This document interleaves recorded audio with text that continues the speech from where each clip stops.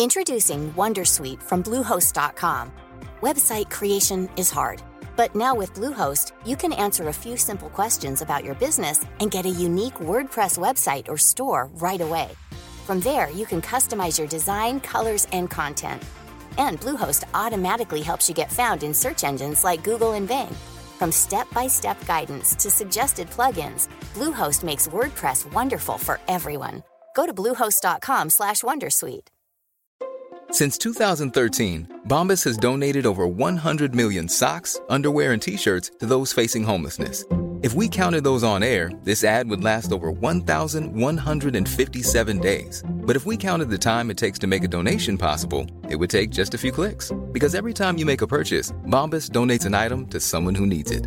Go to bombas.com/ACAST and use code ACAST for 20% off your first purchase. That's bombas.com/ACAST, code ACAST.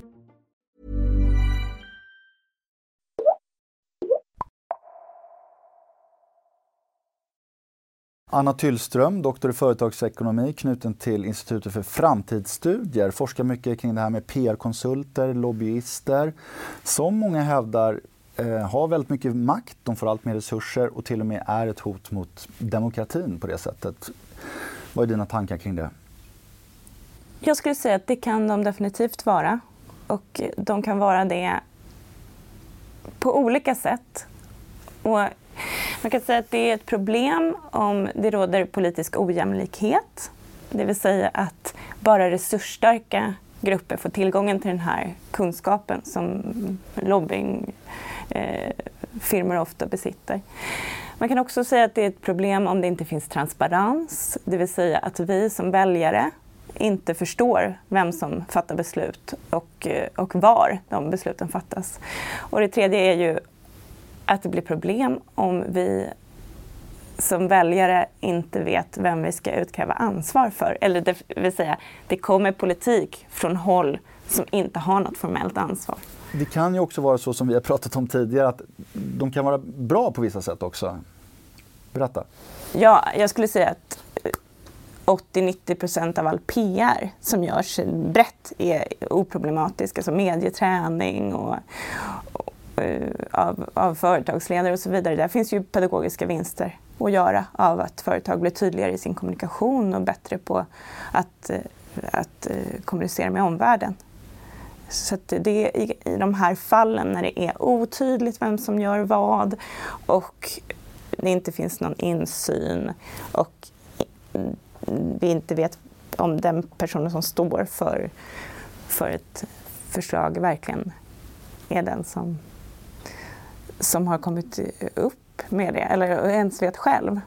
Sammantaget när du beskriver det så känns det ändå som det är något slags demokratihot här som du beskriver ändå.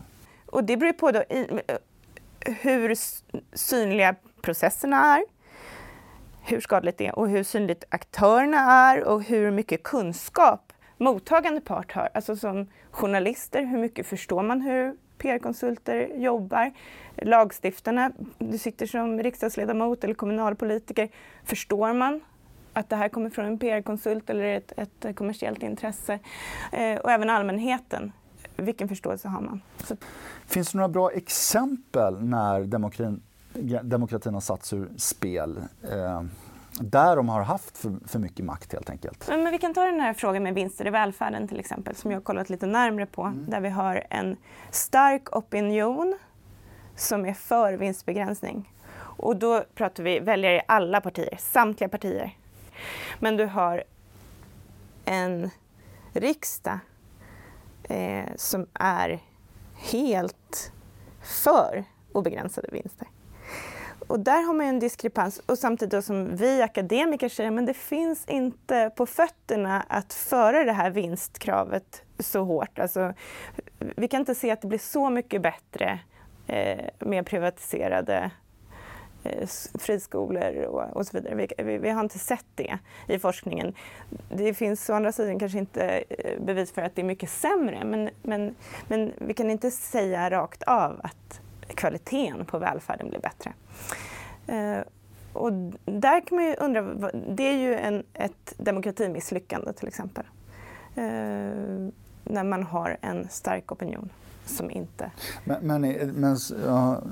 Så att det är ett exempel på där det är ganska troligt då att kommersiella krafter har påverkat politikerna. Som politiker, om du inte går på en opinion, man brukar ju säga att det är ju politikers jobb att omvandla sina väljares normer, attityder och värderingar och åsikter till politik.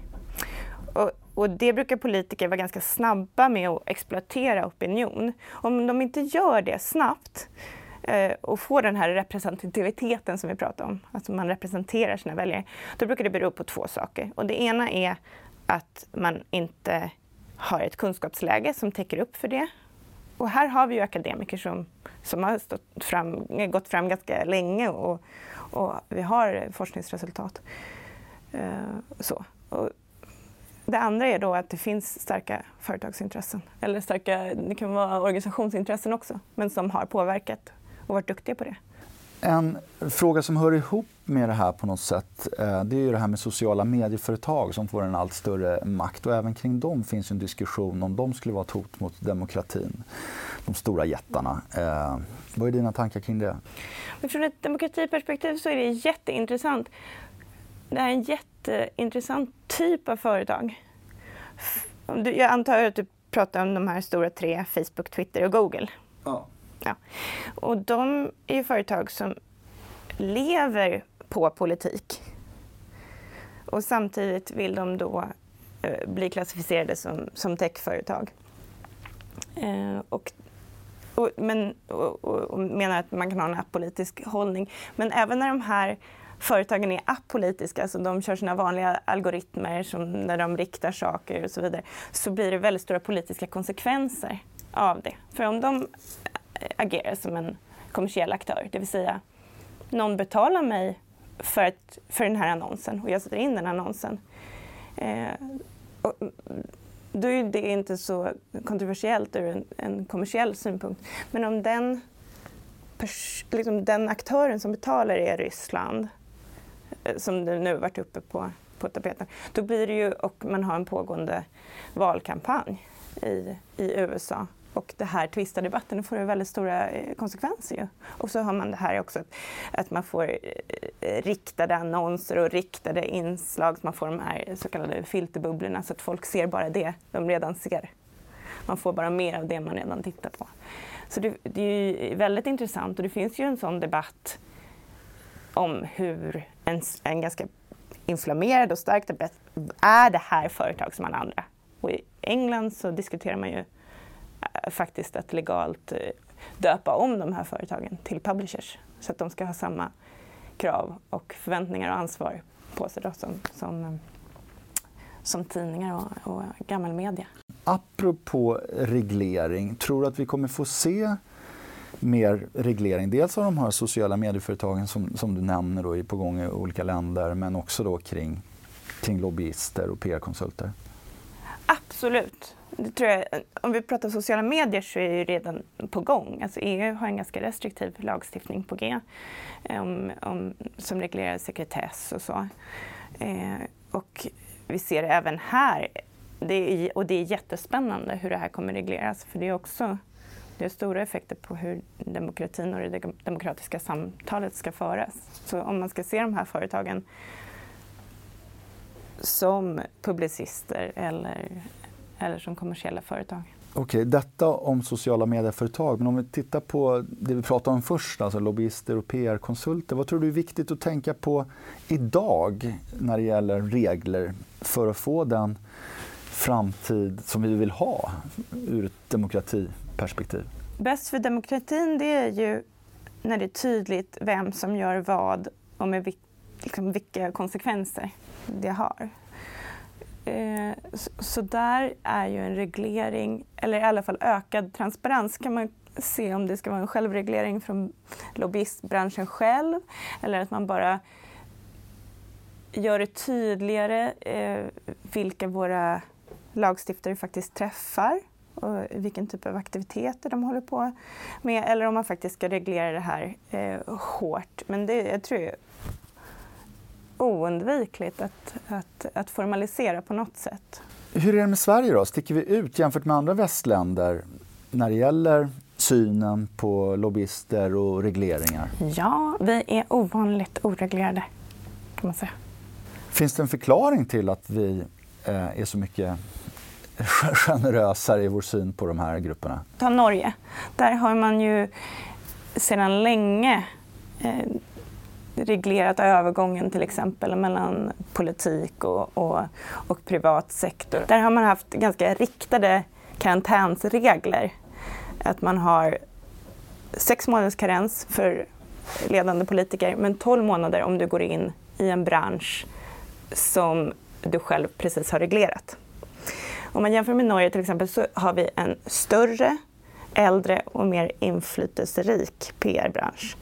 Och det också finns inlåsningseffekter när någonting har blivit stort redan. Om man har en institutionaliserad industri och även ett institutionaliserat, och då menar jag förgivettaget och etablerat flöde mellan PR och politik. Alltså folk som har jobbat som politiker och politiska sekreterare och sakkunniga statssekreterare och så vidare som går in i PR-branschen och ofta sen går tillbaka. Så om man har det flödet och det redan är etablerat, då finns det ganska lite incitament och motivation i det här systemet att reglera det. För det finns ju också, måste man tänka på, för de som jobbar politiskt, professionellt, som är en grupp som har ökat väldigt mycket de senaste 30-40 åren. Finns det ganska liten avsättning, naturlig avsättning för deras humankapital. När du kommer ut, vad kan du? Du kan lite av allt. Egentligen, du är generalist, men framförallt så kan du väldigt mycket om det politiska systemet. Och det är få branscher som är så intresserade av det som lobbyingbranschen. Det är det de vill ha.